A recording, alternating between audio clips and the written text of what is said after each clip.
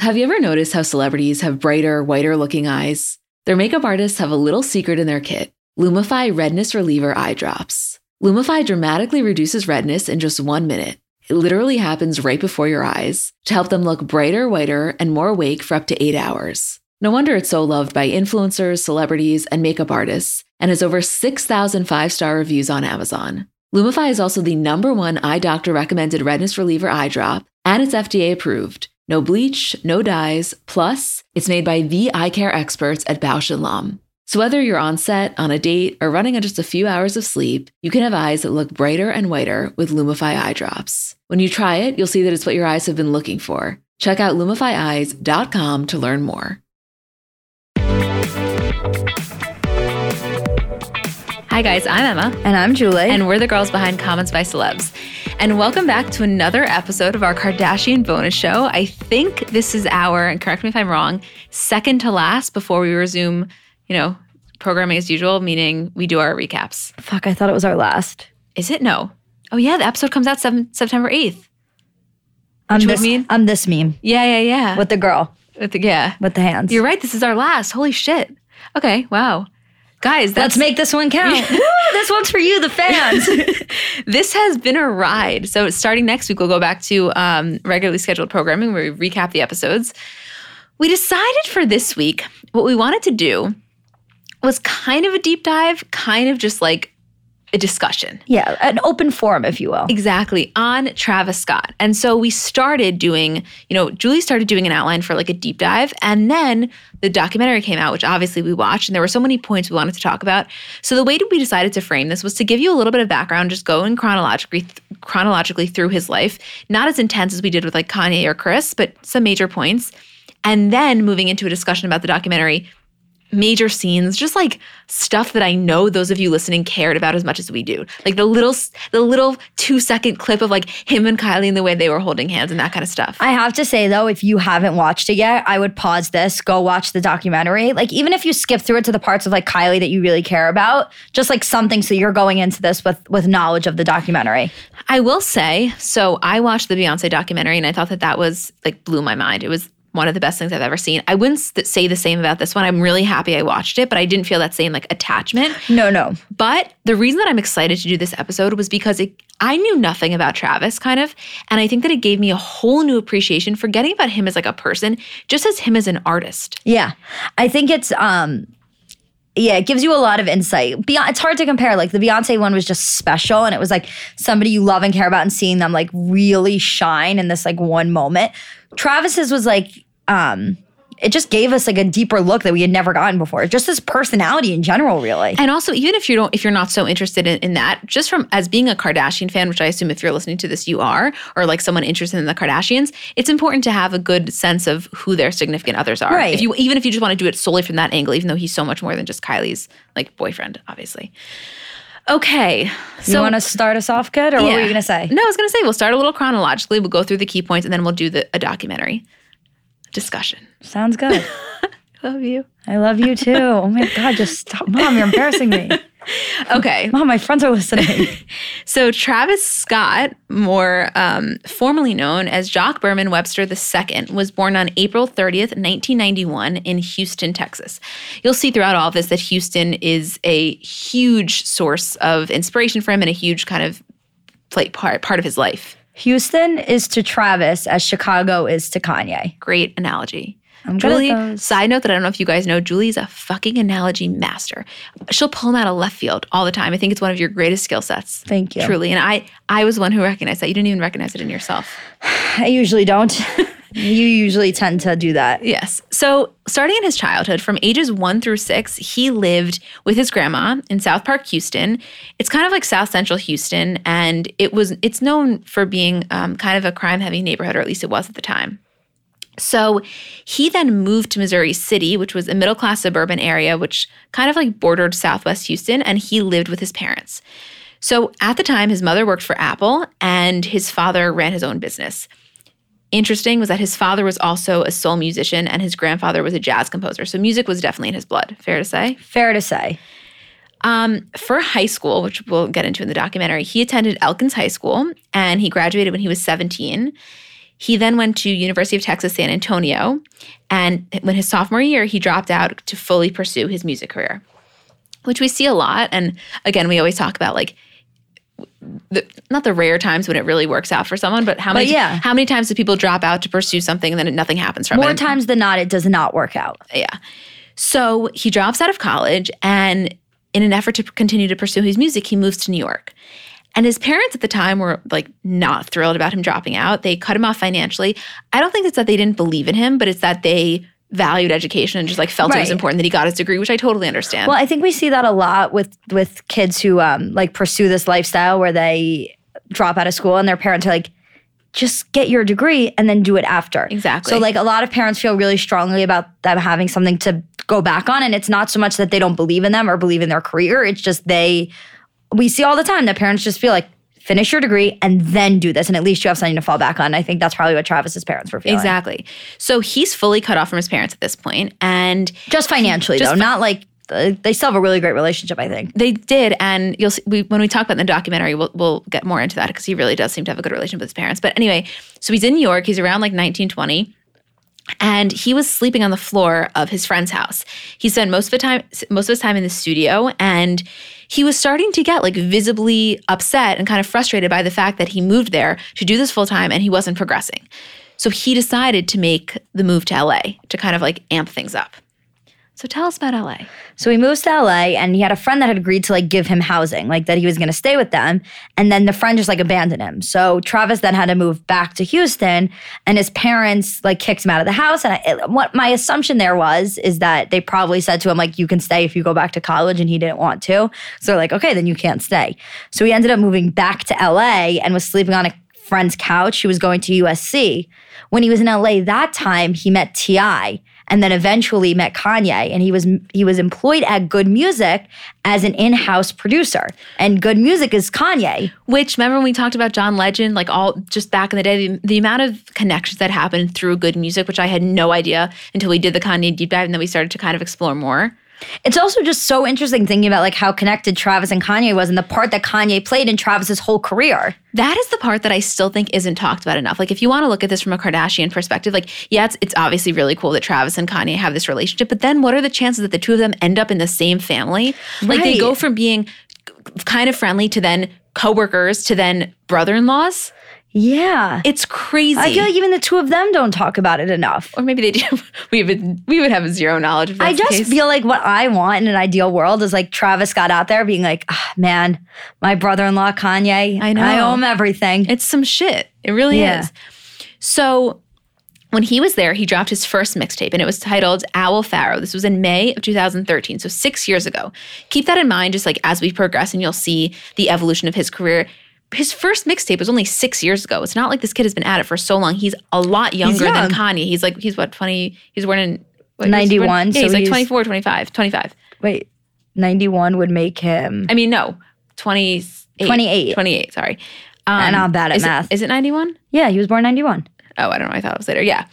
So that same year, he earned a Best Mixtape nomination at the BET Awards. Right. Again, only 6 years ago. Like really unbelievable to see, which we will get into. So then in the next year, May of the next year, it was when his first major studio album was released. It was called Days Before Rodeo. And again, I don't know. As we were going through this, I was like, holy shit, the amount that this guy has come in such a short amount of time. All these other, I feel like Kanye, they're in their late 30s, early 40s. You know what I mean? Well, yeah, but you're right, because it's not often when you like watch an established musician come, and even like when you're thinking about the musicians that have just come on the scene, right? Like Billie Eilish, we know that's a huge deal. She just started, she's young, and she came on the scene. But with somebody like Lizzo, when you think about it, Lizzo's been around for 10 years. Exactly. It's only now that you're just like, so yeah, there is a lot of work. Sometimes it just happens and you come on the scene and your first thing is just right out, Lil Nas X, right out the gate.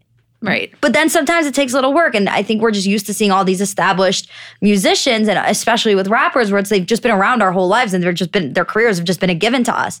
We haven't really seen like the progression. I mean, I think with Travis, where you're really noticing like where he started, the progression, and that it really hasn't been that long of a time that he's been in the game for. It's so true. The game. Look at me with the lingo. I know.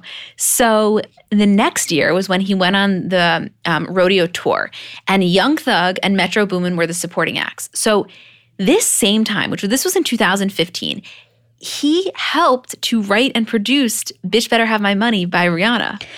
Like, there's a lot of songs, and I couldn't put them all in, but especially with Kanye albums and the Kanye and Jay-Z album, that he played a huge part in producing. Huge part. I think that's the thing, is not all rappers are also producers. Well, that's what him and Kanye have in common. Exactly. And that's one of the things that Kim was just talking about in the interview, where when she met Kanye, he wasn't a rapper, he was a music producer. Right. Talk about a fucking a lot of people will say that they think Kanye is a much more talented producer than he is a rapper. A lot of people will say that. Which must make him an unfucking believable producer, because he is undoubtedly an incredible rapper. Yeah. You know what I mean? He's a top of the list for greatest rappers of all time. People always go, you'll never see a list of greatest rappers. I mean, he may be number 50 on some people, he may be number 1 on others, but you're never going to see a list of greatest rappers of all time without Kanye's name making an appearance somewhere. For sure. So he had a song called Antidote, and it was released ahead of the rodeo tour. And this song peaked at number 16 on the Hot 100 charts. And this was Travis's first platinum single. It took me a while to connect that was Travis, because I knew Antidote when we were in school, but I never really realized who it was. When I was reading this over, I had that exact same thing. Did you have a tailgate flashback? I had for a second. Yeah, exactly. yeah. It's like Syracuse tail. Yeah, exactly. So his second studio album was released in September 2016. Again, that's only 3 years ago. And it was called Birds in the Trap Sing McKnight. It had Kid Cudi, Andre 3000, Quavo, Kendrick Lamar, The Weeknd, stacked. And not that I think that at this time, I wasn't following at this time, but I think that he has definitely started to prove himself in the music world. But I think having these associations definitely helped out. It's I think that's a step of what's the word that I want to use? For any sort of musician, once you get a certain amount of really A-list entertainers on your track, that's a very big deal. It's almost like a sign of respect in the industry. Yes. And it's also what a lot of rappers will do, if you've noticed, is that when they really believe in somebody who's coming in at the next level, they know that their addition to the album or their appearance on the album is going to make that album give it more legitimacy. So they're willing to appear on albums like that. And I think you see this a lot with rappers mentoring other rappers and bringing them up and appearing on their things for the sole purpose of helping them out and raising their fame level and their audience. Totally. And then even just on a not even for a notoriety perspective, Justin Bieber with Billie Eilish, he didn't have to do that, and she was doing just fine without him. But that was a very commendable thing that he did. Yeah, there's a sense of mentorship in the music industry, I think, and pay it forward, Yeah, and there's this sense of camaraderie of unless you're a musician, you don't know what it's like to be struggling to release an album. You don't know what it's like to be on tour alone. You don't know what it's like, all of these things. I think it was Shawn Mendes, I want to say, that I was just reading something, or I don't know, some artist that I was reading or watching something where they were saying that exact feeling of being on tour is the kind of thing that you cannot understand unless you have done it. And that whole idea, which I guess that's true for any industry, right? It's we always say people don't understand what this type of job is if you didn't have it, but it's a totally other thing when I think you're that isolated for that period of time. Well, especially when you're that isolated for that period of time or that struggling for that period of time, and you know that there's somebody something we always talk about with what we do is that there's not an example before us that we can just watch. With a lot of musicians, it's okay, this is what they did, and here's something that I can follow precisely, and here's something they can help me with. I think that a lot of musicians feel the sense of responsibility because there was probably somebody also who did that for them when they were in their shoes. Exactly. So 6 months later, in 2017, he announced that he'd be launching his own imprint, calling it Cactus Jack Records. And he was interviewed about it, and he said, quote, "I'm not doing it to have financial control over my music. I want first and foremost to help other artists launch new names to provide opportunities." He wanted to, it never felt to me when we were reading up about it, it never felt like it was a solely selfish thing. And even if it was, that would have been totally fine. He has every right to. It really did feel like a Kanye vibe in the sense of he wanted to create collectively with with other people. Yeah. You know what I mean? I got that vibe as well. I never thought, listen, I think that a lot of artists set out to do that and have their own label just because it gives them so much power. It gives them so much over their own music and helps, I think they really puts them in a position to help other musicians. So I don't think it's unusual at all when artists do that or like that it's selfishly motivated or anything like that. No. And even if it was, that's fine too. So then August of last year was when he released Astroworld, which we're going to get into a lot when we talk about the documentary and stuff. But that debuted at number 1 on the Billboard 200. It was Sicko Mode, obviously the most famous song, debuted at number 1 on the Billboard Hot 100.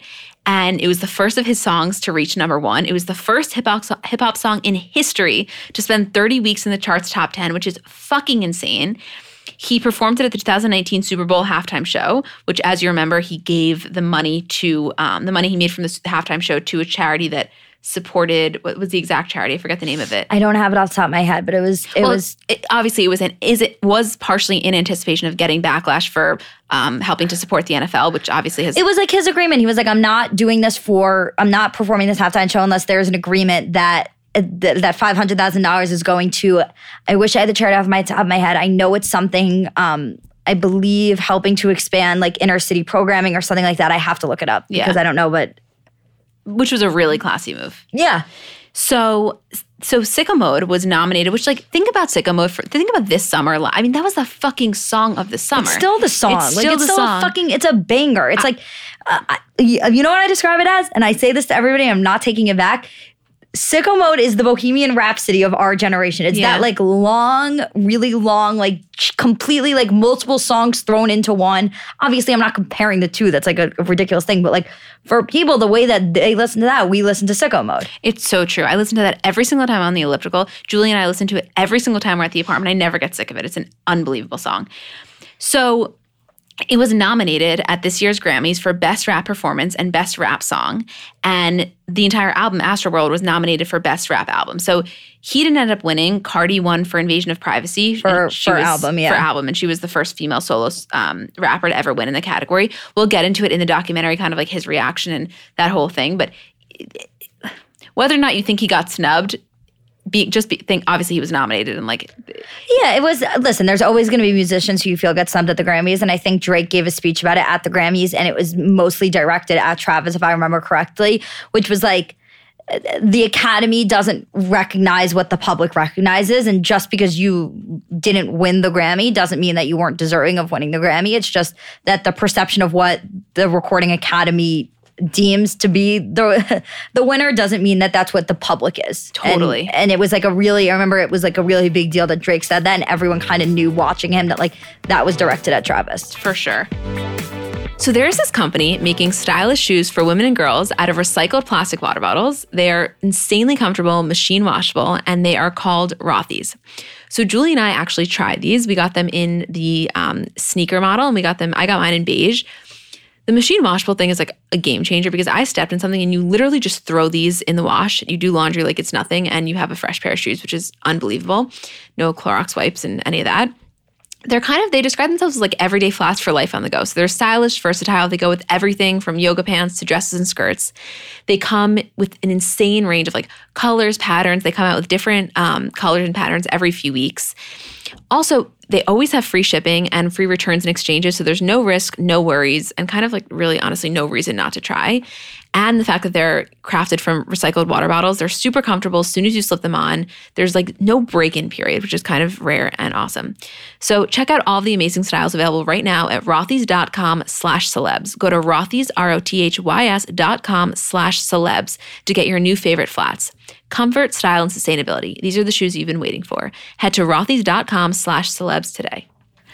Before we get into the documentary, just transition to a bit of a Kylie Jenner timeline in terms of their relationship, because if you're listening to this, you obviously care, because the reason you were brought here is because you like the Kardashians or have some sort of interest. So let me tell you, prior to them ever dating, they like knew each other. They kind of were in the same circle, but they never spoke. Obviously, listen, Kylie was dating Tyga at the time. They were as we have discovered time and time again, Hollywood is very small, and they were constantly in the same circle. If you watch the interview that they did together, like they were answering each other's questions, it was for GQ. Which watch that if you haven't. Watch that. It's so good. It's like gives a real good insight to their relationship. But Kylie was basically saying, she's like, I thought you didn't like me, and I just now understand that's just your standoffish personality. It's just who you are. But they were talking about how one time they were at Legoland together. Like they went with a group of friends to Legoland and they never even spoke. That's crazy to think about. But when you watch Travis, it's like so funny because we'll get into this in documentary, but like he's so quiet and off on his own. And then sometimes he's like the most loud animated person. It's so crazy. It totally depends on his mood, I think. Yeah. Or maybe his settings. Or maybe like his comfort. Yeah, his comfort level. Like he's not so good one-on-one, but when he gets on stage, it's like he's a different person. Or like when he's in Houston, which is where he obviously, comes from, and he knows that he has the entire city support. He maybe feels like he has the ability to kind of be so much more out there. I don't know what it is, but it is a very interesting thing how he goes back and forth. Yeah. So April 2017, they spark rumors when they were seen together at the Coachella party. And Kylie later talks about how they had such a connection that after Coachella, she literally got on his tour bus and they have just been inseparable since. We didn't know that at the time, but when she reflects on it now, that's how she describes it. So it's so interesting because April 2017, I was abroad and Travis performed Mayfest at Syracuse. And in the documentary at the end, you see him running in the Carrier Dome. And I can remember being abroad and everybody texting, being like, I think Kylie Jenner is at the Marriott in Syracuse, and no one was sure. But now that when she talks about getting on the tour bus and just going with him, like, there's a very high percentage that Kylie Jenner was in Syracuse when he was there. Oh, for sure. Which is crazy to think about because I remember it being such a rumor. Like everyone, like I remember fueling the rumor just to fuck with people and writing like, yeah, I know for a fact that Kylie Jenner's there. Like you guys should go to downtown, like go to Armory Square because Kylie Jenner was just that Like I remember fucking with people for because it sounded so ridiculous at the time that Kylie Jenner would be at school. I mean, and also listen, I know celebrity couples move quickly, but to meet someone or not to meet, but to start, being romantic with someone and then to go on tour with them, whereas like the most intimate setting I could possibly think of. Like, they always say, you can't marry someone until you've lived with them, or like you can't really date someone seriously until you've gone on vacation with them, or whatever it is. It's like all these things. Talk about a fucking time where your true colors come out on a tour bus. Yeah. It's like living in like a real, yeah. I mean, come on.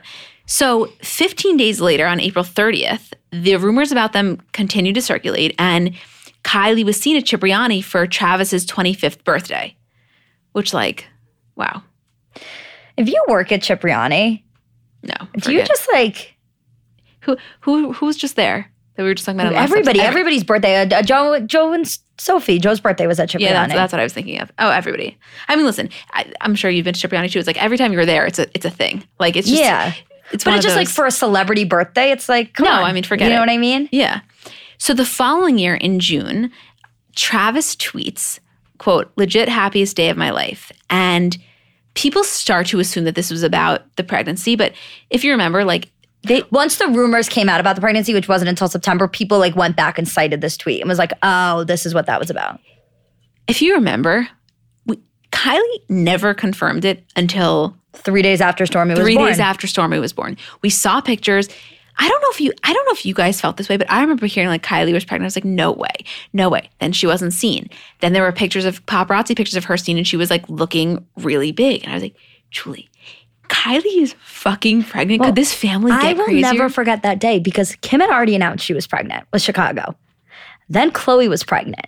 And this all happened within a really short, Khloe and Kylie, the pregnancy rumors happened at the same time. And Khloe didn't announce for a while. So it was just, we were sitting there and it was just here we are with this information that Kim's having a baby, Khloe's possibly having a baby, and Kylie's possibly having a baby, but two of them haven't confirmed at all. So we are with bated breath, every picture of them, every single thing that came out, everything. It was we could not get enough. I remember I told you the story that we were sitting. It was one of the first 2 days of school that I was there. It was my senior year. And me and Isabel are sitting in the TV room and we get this notification that Kylie's pregnant. No one believes it. And we're all in the kitchen, right? And one of us is fuck it. I'm calling Paul Crane. They're OBGYN. We called the office. We're hi, this is from People Magazine. just fucking to see what would happen. And they were we're not giving any comments at this time.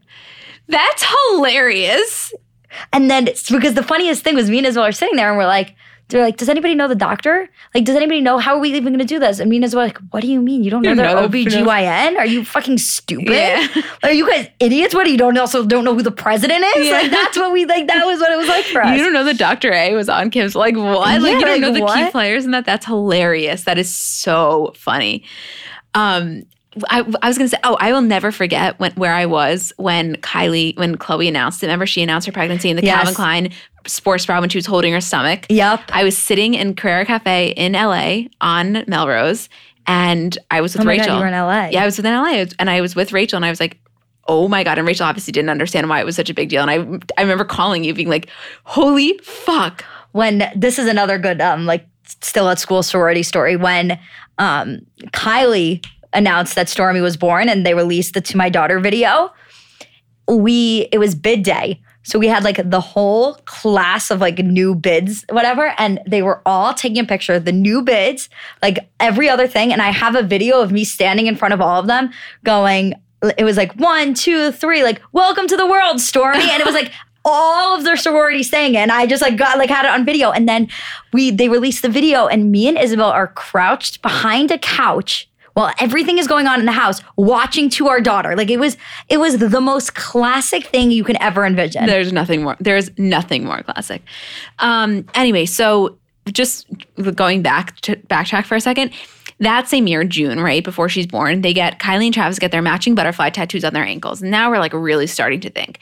It was September 2017 that it was reported that she was pregnant. And it wasn't until February 4th of 2018 when they released the video. She was born on the February 1st, and I think it was on the 4th that they released that video, which like took us for a fucking ride. And again, as you know, obviously that video was filled with Jordan. It was told from Jordan's perspective. It was told from Jordan's perspective. I can't. It's like Stormy's going to watch that video one day and be like, who is that? I don't know. That's heartbreaking. I still think there's going to be reconciliation. I kind of changed my mind. I don't know. I know that's real. I didn't talk to you about that. I was just watching. No, I was really just, Jordan was posting a lot this weekend. I don't know. Do you get how funny that is that you just said it like that? Like, yeah, I know I didn't talk to you about this, but I changed my mind again. Like, you didn't have to. I know. I don't know. I go so back and forth. Maybe it's just my optimism coming into play. I guess because they're so young. I think that's what it is. They have so much life to live. So much time for forgiveness. So much time. Okay, let's get into the documentary aspect of it. Yeah, let's fucking do it. Again, I really think you should watch it, not because it's going to change your life, just because it's an interesting perspective about a guy that we don't see too much about in other aspects, right? Correct. Let's get straight into your notes. You did a much better job than I did. Okay.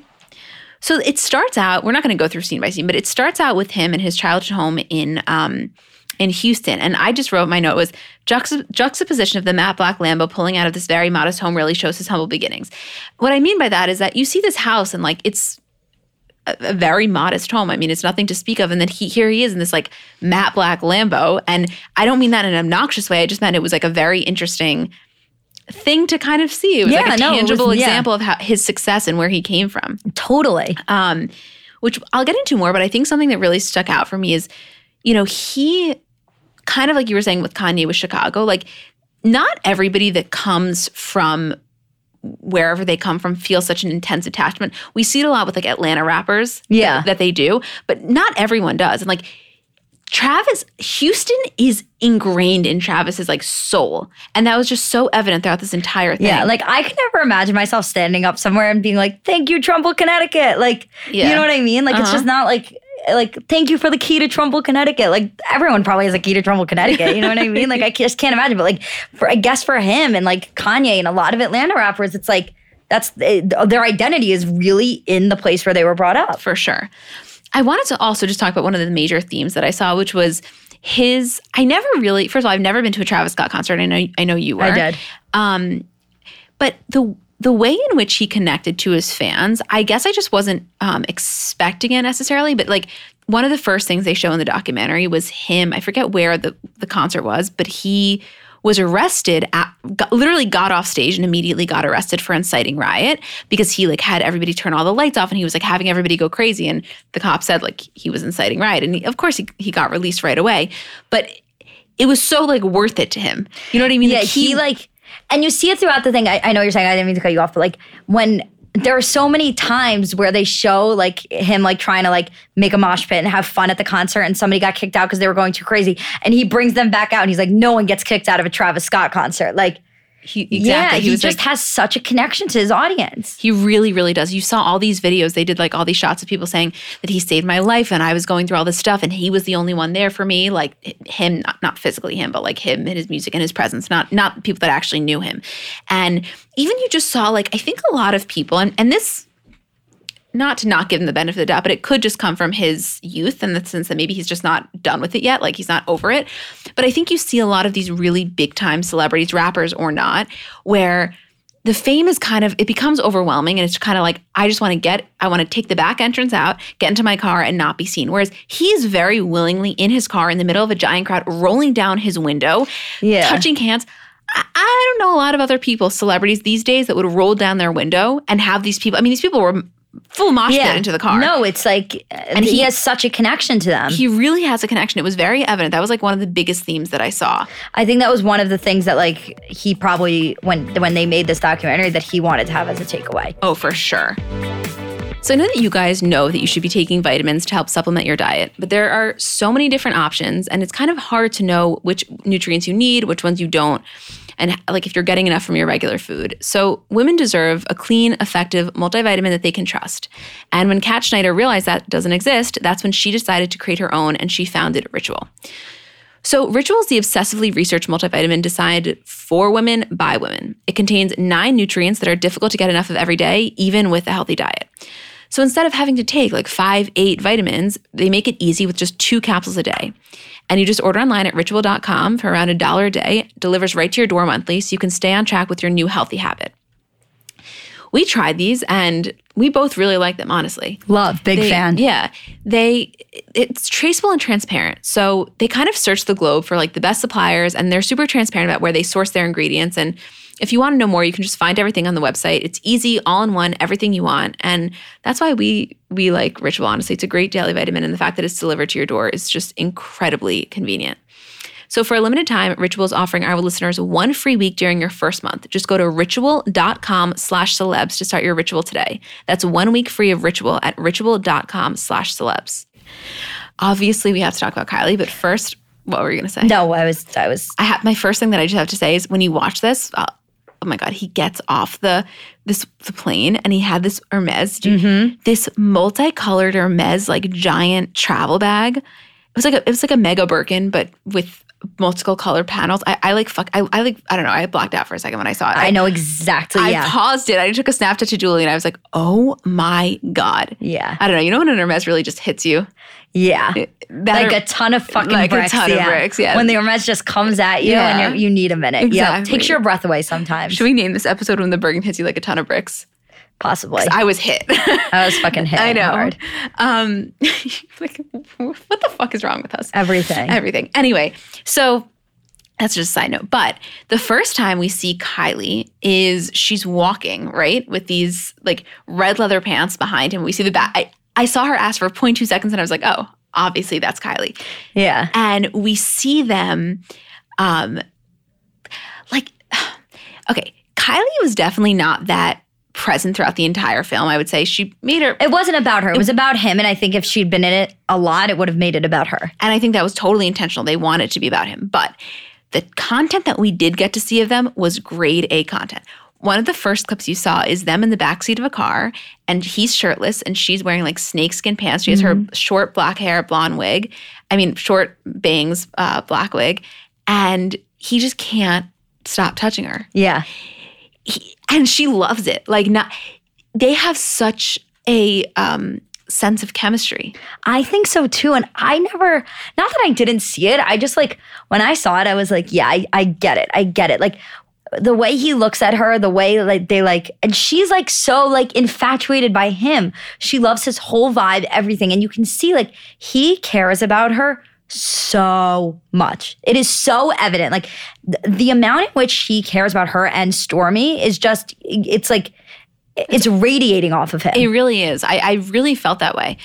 We get to see that when they're at the doctor and she's getting her sonogram, and the doctor's giving the sonogram, and Travis, I quoted this. He's so skeptical. He's like on eye level of Kylie's stomach, watching with like one eye squinted. To see how much pressure the doctor is putting. And I literally quoted exactly what he said. He goes, yo, OG, be careful how much pressure you're putting on there. There's a young up in there, OG. To the doctor, I lost it. It was the funniest part of the documentary. I lost it. I was like, imagine you're this doctor. You've been doing this for however many long. And Travis Scott is crouched down, making sure that you're not pressing too hard because there's this kid in there. But how sweet sweet was that? It's so sweet. It was just hilarious. It wasn't just like the tip. It was like he was such a young dad. The way I felt was he was such a young dad experiencing this for the first time, and he was so unbelievably happy and excited to be in this position that like he couldn't believe it, and he is crouched down at Kylie's stomach, and it's like he's learning about everything for the first time. Like a lot of dads who like I feel like when you see them at their sonogram and they're holding the hands and they're looking at the heartbeat, and it's like it's not so much that it isn't their first rodeo. It's just like, you know, they've seen it, they've experienced it, they've watched a movie. Like I felt like this was literally Travis's first time ever seeing a sonogram machine. Yeah, I think he was like, oh my God, that is what an embryo looks like. Like that's what a fetus looks like. Yeah, and he was just like, he literally eye level, like so skeptical of this doctor and how much pressure it's like. And then you see Travis after the doctor's appointment with the sonogram on his phone, making his friends listen to Stormy's heartbeat. Yeah. That was fucking a sweet moment. It was really a sweet moment. He was so excited to be a father. Oh my God. You can tell he really, something that I loved also was after Stormy's born and they show the scenes in the hospital and he goes out to the car to call and he like can't get over the fact that I was going to talk. Sorry. Don't skip ahead because this part's important. We'll get there in 1 second. So they also show, which I could not believe we were fucking graced with this footage.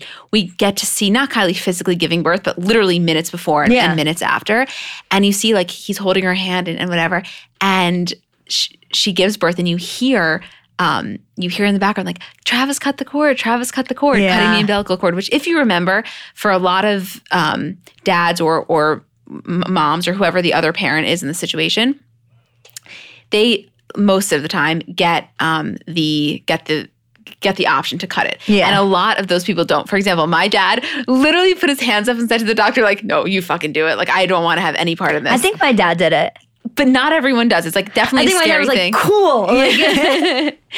And anyway, so now say what you were going to say. Well, wait. Before he gets to the car, which Julie's about to talk at, he literally walks out of the delivery room. He has a blunt in his mouth and he walks straight out of the stairways, like out to smoke. Let me tell you, this guy smokes I love it. He smokes a lot of fucking weed. Yeah. I'm all for it. It was a guy after my own heart. Yeah, guy after our own heart. So anyways, he goes out to the car to call. I don't know who he's on the phone with, but he's saying, and he's like, he is so excited. Like he is the definition of this was the best day of his life. And he's in the car and he's on the phone and he's like, and then they take her and she's crying, like, what was she? She's like crying hard as fuck. And the doctor's like fucking with her. And like, but then he's like, and then Kylie's mom, she went over and she was, and she's crying hard as fuck. And then I went over and she just stopped. Like he couldn't get over the fact that as soon as he held her, she stopped crying. Yeah. And Kylie held her and she stopped crying. Like he couldn't get over that fact. And he like, I think it was such a validating experience for him as a father that like innately, no matter what he did, like he knew he could do it because as soon as he walked over, that baby knew who he was. Exactly. And then they show him just like sitting there holding her, like not talking, just like staring at her. Yeah. It was really sweet to see. It was really sweet to see. And kind of like throughout the rest of the documentary, you know, you get to see Stormy as she gets older and you get to see him and Kylie together with Stormy and just his like infatuation with this baby and his willingness to kind of go above and beyond for her is really just beautiful. Not that I didn't expect it, not that I for a second thought that he was like a deadbeat dad, but I got to really see behind the scenes look, which quite frankly, Travis is not active on social media. Like you get to see anything I get to see of him is only through Kylie's stories. So this being all about him did give us a new perspective. Yeah, and I think something that there were a couple of moments that I was like, this is really cool insight to see. One of them was obviously the baby, like the Stormy being born in the sonogram. The other was just like how much energy he has, not even just like on stage, just like when he's with his friends and he's talking about his music, you can just tell it's like that is his place. That is where he's comfortable. And he just gets so much like enjoyment and excitement that it's like a childlike energy. He's bouncing off the walls. He's jumping everywhere. And I know you're going to want to say this because you thought this part was also so cool, but when he gets the Drake vocals on Sicko Mode, I thought that was one of the coolest things I've ever seen. It was like a piece of music history that we saw happen, and the first time he hears the checks over stripes line, and he's like, holy fuck, and we like got to experience that with him. That was a really, really cool moment. For anybody that's just unaware, he was around with his team, and they're sitting in a kitchen. I don't know what house it was in. It was not Kylie's house. They're sitting in a kitchen, and you see like Drake vocals on the screen, and he listens to them for the first time, and he's like, holy fuck. He's like, he went off on that one. And you hear, and he starts jumping and going crazy. And it was like, I literally texted Julie. I was like, why am I crying right now? Yeah, you cried. You really cried. I was bawling. Not through the first part, but the second half of this documentary, I swear to God, you guys, I had tears rolling down my face and I don't even know why. I was just so happy for him. I was like, I felt like I was watching the evolution. And actually, no, I have something to say. I know two things. Number one, the Drake thing was really fucking cool because it was such a behind the scenes of like, that's such an iconic line and we hear that all the time. And then to see his excitement, fine. The reason that I thought that it was so emotional was because it kept flashing back to him as a child. Yeah. And the whole like, this whole idea that like, this was his, not that rapping was his dream, but that like this childlike person came from this like very happy child, and to just see the connection was unbelievable. Well, yeah, it was really cool. And one of the parts that I loved, and I had actually seen this video before the documentary, was the video of him performing in front of like 12 people. And it was like, that was 2 or 3 years ago. And all of a sudden we're here and you're selling out Madison Square Garden. And that was just like such a cool moment. But the thing with the thing with Sicko Mode that we talk about a lot is like, that song will be a song that sticks with people. Like, you, weirdly enough, will probably sing that song in the car with your kids one day. It'll be just one of those.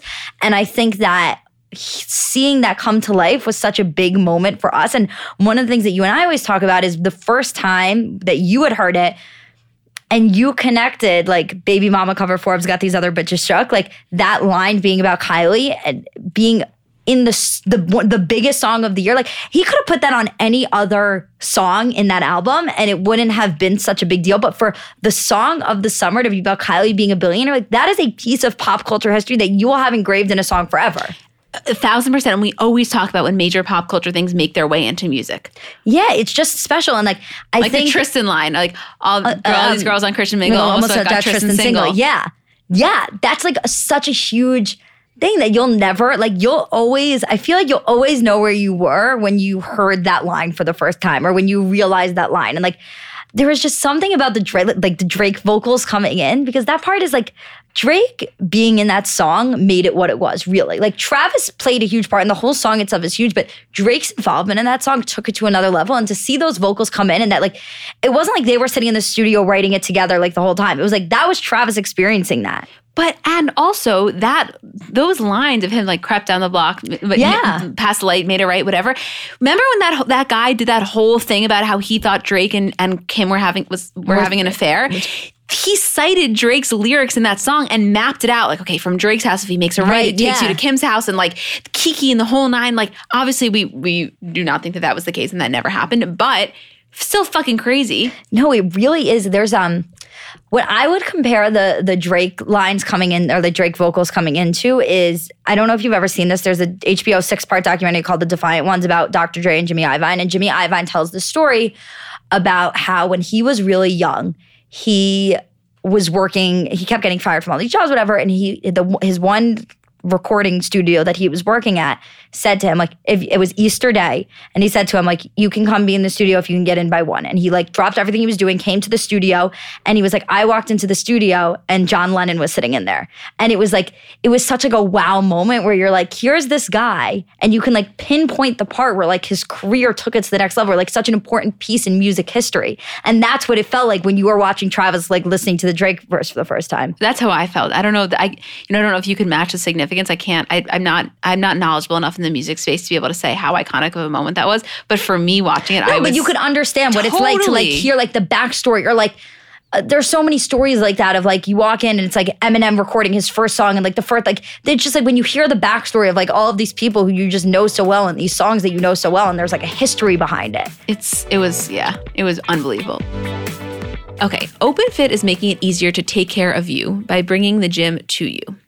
So basically, OpenFit takes all the complexity out of losing weight and getting fit. It's a brand new, super simple streaming service that allows you to work out from the comfort of your living room in as little as 10 minutes a day. So the thing is, you can basically sculpt your body in the convenience of your own home with no eyes on you. And there's so many different options. You can work out with amazing trainers like Andrea Rogers, founder of Extend Bar, which is unbelievable. Rough Around the Edges, which is 6 of the most badass stunt women in the business. You never have to feel kind of like weird about being at the gym or judged or any of that. You can do it in the comfort of your own home. Also, it's incredibly like accessible. So if you're on vacation, you're going away, you can get it on your computer, web-enabled TV, tablet, smartphone, even Roku. I don't know. It's just a really convenient way to kind of make sure you're getting your workout in without having to go to the gym and go through the whole process of it. You get what you put in. You can see results within the first 30 days. So OpenFit can definitely change the way you work out. Text our code COMMENTS to 303030, and you can join us on a fitness journey personalized just for you. Right now, during the OpenFit 30-day challenge, our listeners get a special extended 30-day free trial membership to OpenFit when you text COMMENTS to 303030. You will get full access to OpenFit, all of the workouts and nutrition information totally free. Again, just text COMMENTS to 303030. Standard message data rates may apply. The other two pieces of it that I want to get into are the Grammys and Stormy World, which I think kind of coincide. But something that was interesting, like going off of the album of Astroworld, was just like and Isabel says I did, but I didn't realize that Astroworld was the amusement park in Houston. It was Six Flags Astroworld. Okay, first off, if you knew this, like, please don't yell at us for not knowing it, but I swear to God, I did. When I watched that and I saw, the reason that this documentary was so interesting is because it took so many videos of his childhood. And you see throughout his childhood that going to Astroworld was like his biggest joy. Like he grew up there. Him and his friends grew up at this theme park and it ended up closing down. So then for him to have this album and name it Astroworld and like pay like tribute to this place that was so formative to his childhood was so goddamn cool. Wait, before you get into Stormy World, can I say one more thing? Yeah, of before course. we go up to the Grammys? I'll talk about the Grammys and we'll end with Stormy World because like I just think it was amazing.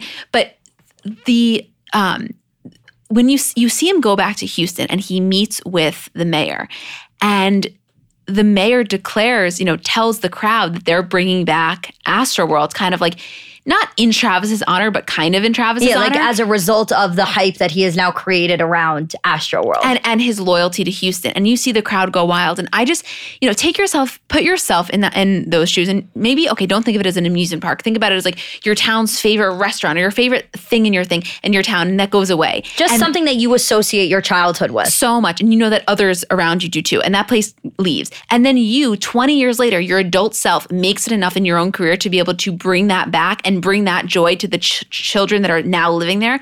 That must be an fucking indescribable feeling. Yeah.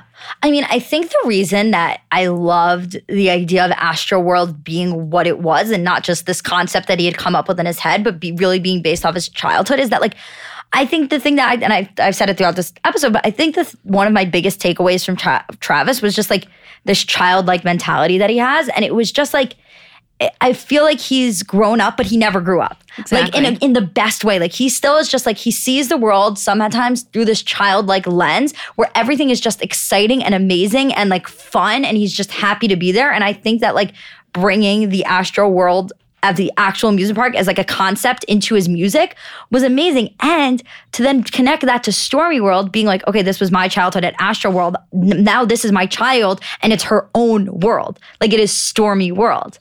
And a part of that I loved, I have to say, like one of the things with really micro details that I picked up on was at the birthday party when they're outside and he's talking to Kanye and Kanye's leaving the party and Kanye's like showing off the Lambo and the Lambo truck and the rims, whatever. And Kanye's talking about the year that he had. And he was like, this was your year. Like this was, the Grant, you got nominated for a Grammy. You performed to the Super Bowl. You had the song of the year. You had the album of the year. This was your year.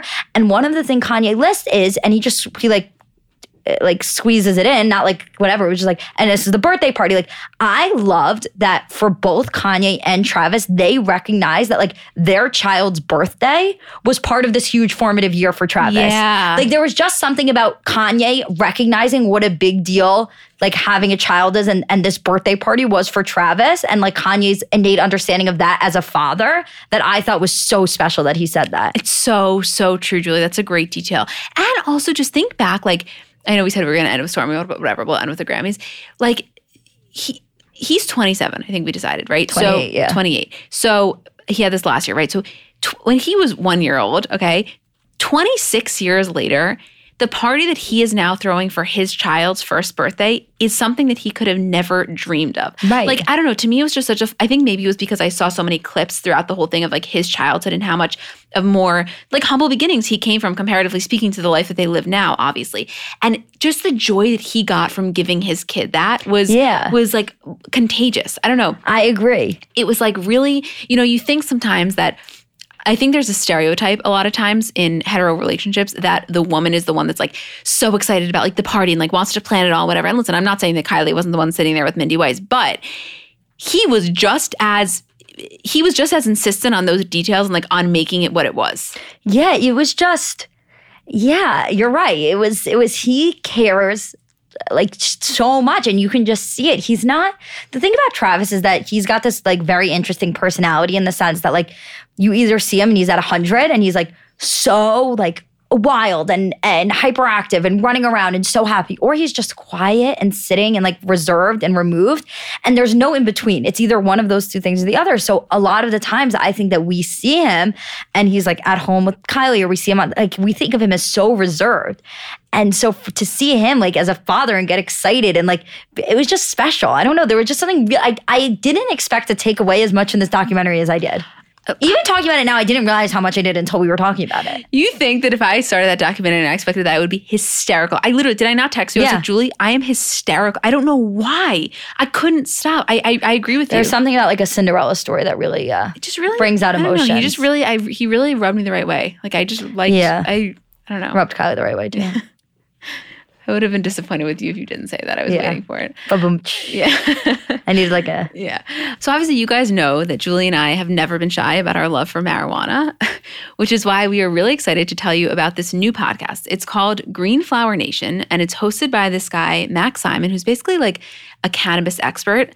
And, you know, legalization and consumption of weed is kind of expanding at a rapid rate in our country. And I think not everybody totally understands what it does and the capabilities. And he kind of takes you on this journey to discuss how this plan is impacting health and wellness, business and investment, women and athletes, sex and relationships, everything and more. It's called Green Flower Nation, so definitely check it out. Kylie accompanying him to the Grammys was obviously a really big deal, and she looked sick, by the way. She looked sick. And like that was a really big deal for them. I don't think it was necessarily their red carpet debut. No, the Met Gala was. But it was, they killed it. Like they fucking crushed it. They killed it. Anyway. And of course he was nominated, and like they were really hoping that he was going to get rap album. And he was nominated for a couple other things, and you see like, okay, he doesn't win that one. He doesn't win that one. And finally he has his chance, and you see him backstage and she's standing there with him. Yeah. And then you hear them say like, and rap album, Cardi B for Invasion of Privacy. And he's pissed. Not pissed to the point where he's like disrespectful, like throwing shit or anything. But you see he's just upset. He immediately walks away from Kylie. Not pissed like at Cardi, just upset kind of. And he walks away from Kylie and he says like one thing, he's like, fuck. And that was it. But it was a really raw emotion that we never get to see that. Think about how often you've ever gotten to see a nominated artist not win the award and see their immediate reaction. 99% of the time, they're in the audience. Yeah. So this was really interesting because there was then a whole narrative, I don't know if you saw this, that happened as a result of seeing him lose the Grammy, which was everyone thought that he was mad at Cardi and there was this whole like Travis Scott mad at Cardi for winning, whatever. And first of all, the storyline was ridiculous. He's obviously not going to be mad at Cardi for winning an award. That's ridiculous. He could be mad at the Academy, but it's not Cardi's fault, and he knows that. So he then had to clarify. He's like, I'm not mad at Cardi. I'm extremely happy for her. Obviously, I wanted to win though. And it was just like this whole narrative that people ran with because and thinking about it, we never get to see that reaction. We never get to see that, like, of course, it would be weird if he wasn't like, oh, fuck. Like, if he wasn't that upset. But most of the time, it's televised and they're in the audience, so they have to be smiling and clapping for the person, and you never get to see that real, like, authentic reaction. I thought it was really cool they let us see that. Yeah. And this was, like, my favorite part, and honestly, very full circle to kind of bring it back, is after he loses the Grammy, he is in Houston. And this was the part that I was saying earlier when the mayor told him that they were bringing back Astroworld, which was like the coolest thing ever. But he says, you know, he's talking to the mayor backstage and he's like, I don't know, I'm just like kind of down about I don't know, I've been the last couple of weeks, like since the Grammys, I've just been kind of in my head and not really feeling myself. And the mayor said like, I've ran like 30 times, something ridiculous. Yeah. And he's like, I've been defeated. He's like, you have to be defeated in order to understand what like winning feels like. And he was like, what I need you to do right now is go out there to the crowd of like kids and tell them that they just can never give up because look at where they could come to. And he was like, I could say it, but it's just not going to carry the same weight. I need you to say it. And that's when he goes on the stage. He gets presented with the key to the city of Houston. He performs fucking sicko mode holding the key to the city of Houston. It was a really special moment. He finds out that Astroworld is coming back. He's standing there with the mayor. It was the most, I don't know, watching that little boy on his bicycle learning how to bike ride in the streets of Houston to then becoming this like major figure was so full circle and so beautiful. And I was losing my motherfucking mind. And I just really want you guys to watch it. If you didn't watch it, I hope you got some of that from a moment was also really sweet after the Super Bowl performance when he walks into the box and he's like, where's Kylie? Where's Kylie? And she comes and like runs and hugs to him. It was like his first instinct. He did something amazing. And the first person he wanted to see to celebrate it was Kylie. Yeah, I don't know, guys. I'm like really into them. I think it was. Me too. Yeah. I told you. I always have been. Yeah. I really like, there's just something about them. I feel like there's such a mutual respect there. Also, the one scene that I think people are kind of want to talk about is like where he's with, sorry, I just forgot about this, when he's with Kylie and Kendall and Bella, and like Bella and Kendall like kiss, remember? Yeah. And they're like in the tree or whatever. What was interesting to me about that was the fact that, you know, they're all kind of the same age. Like Kendall is closer in age to Travis than Kylie is. And Travis is the closest one out of all of these sisters' significant others to their age. Like Travis could easily be in their friend group. You know what I mean? Yeah, and it like seemed like he seamlessly kind of was in that moment. Yeah, which was kind of cool. And I was just thinking, him and Tristan are basically the same age.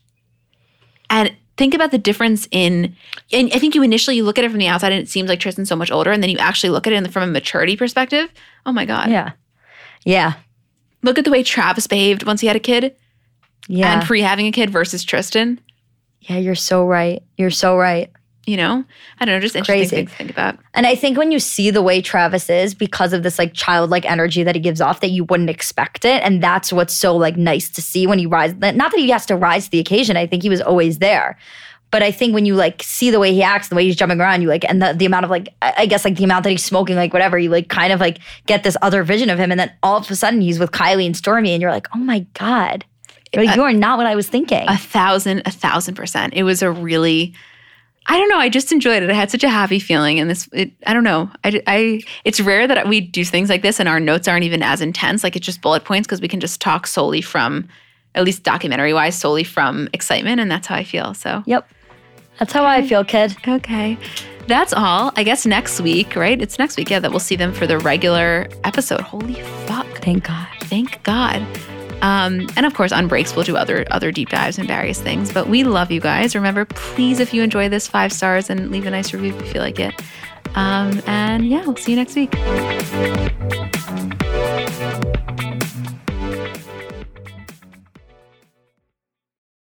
So I'm a big fan of transparency across all aspects of life. Like, generally speaking, there's pretty much nothing I wouldn't rather be told straight up. But specifically when I'm buying something or paying for a service, I just want to know what I'm getting myself into. And oftentimes there can be so much nonsense or so much yada yada. For example, sneaky terms hidden in the fine print of contracts, or bills that randomly go up without properly alerting you, or budget airlines with cheap fares but then exorbitant fees to make up for it elsewhere. And we just should not need to be dealing with this type of yada yada in our lives. And yes, you could read every single word of every single contract, and that's one way of avoiding it. Or you can go with the trusted brand like Metro by T-Mobile that helps you to get ahead and not pull you back. That's right. You don't take yada yada from life, so don't take yada yada from your wireless provider. Metro by T-Mobile has no contracts, no credit checks, no surprises, and nada yada yada, which honestly gives so much peace of mind. Like, you shouldn't have to compromise for an okay option with sacrifices when you really deserve that full transparency. Stop by one of over 6,000 Metro stores nationwide.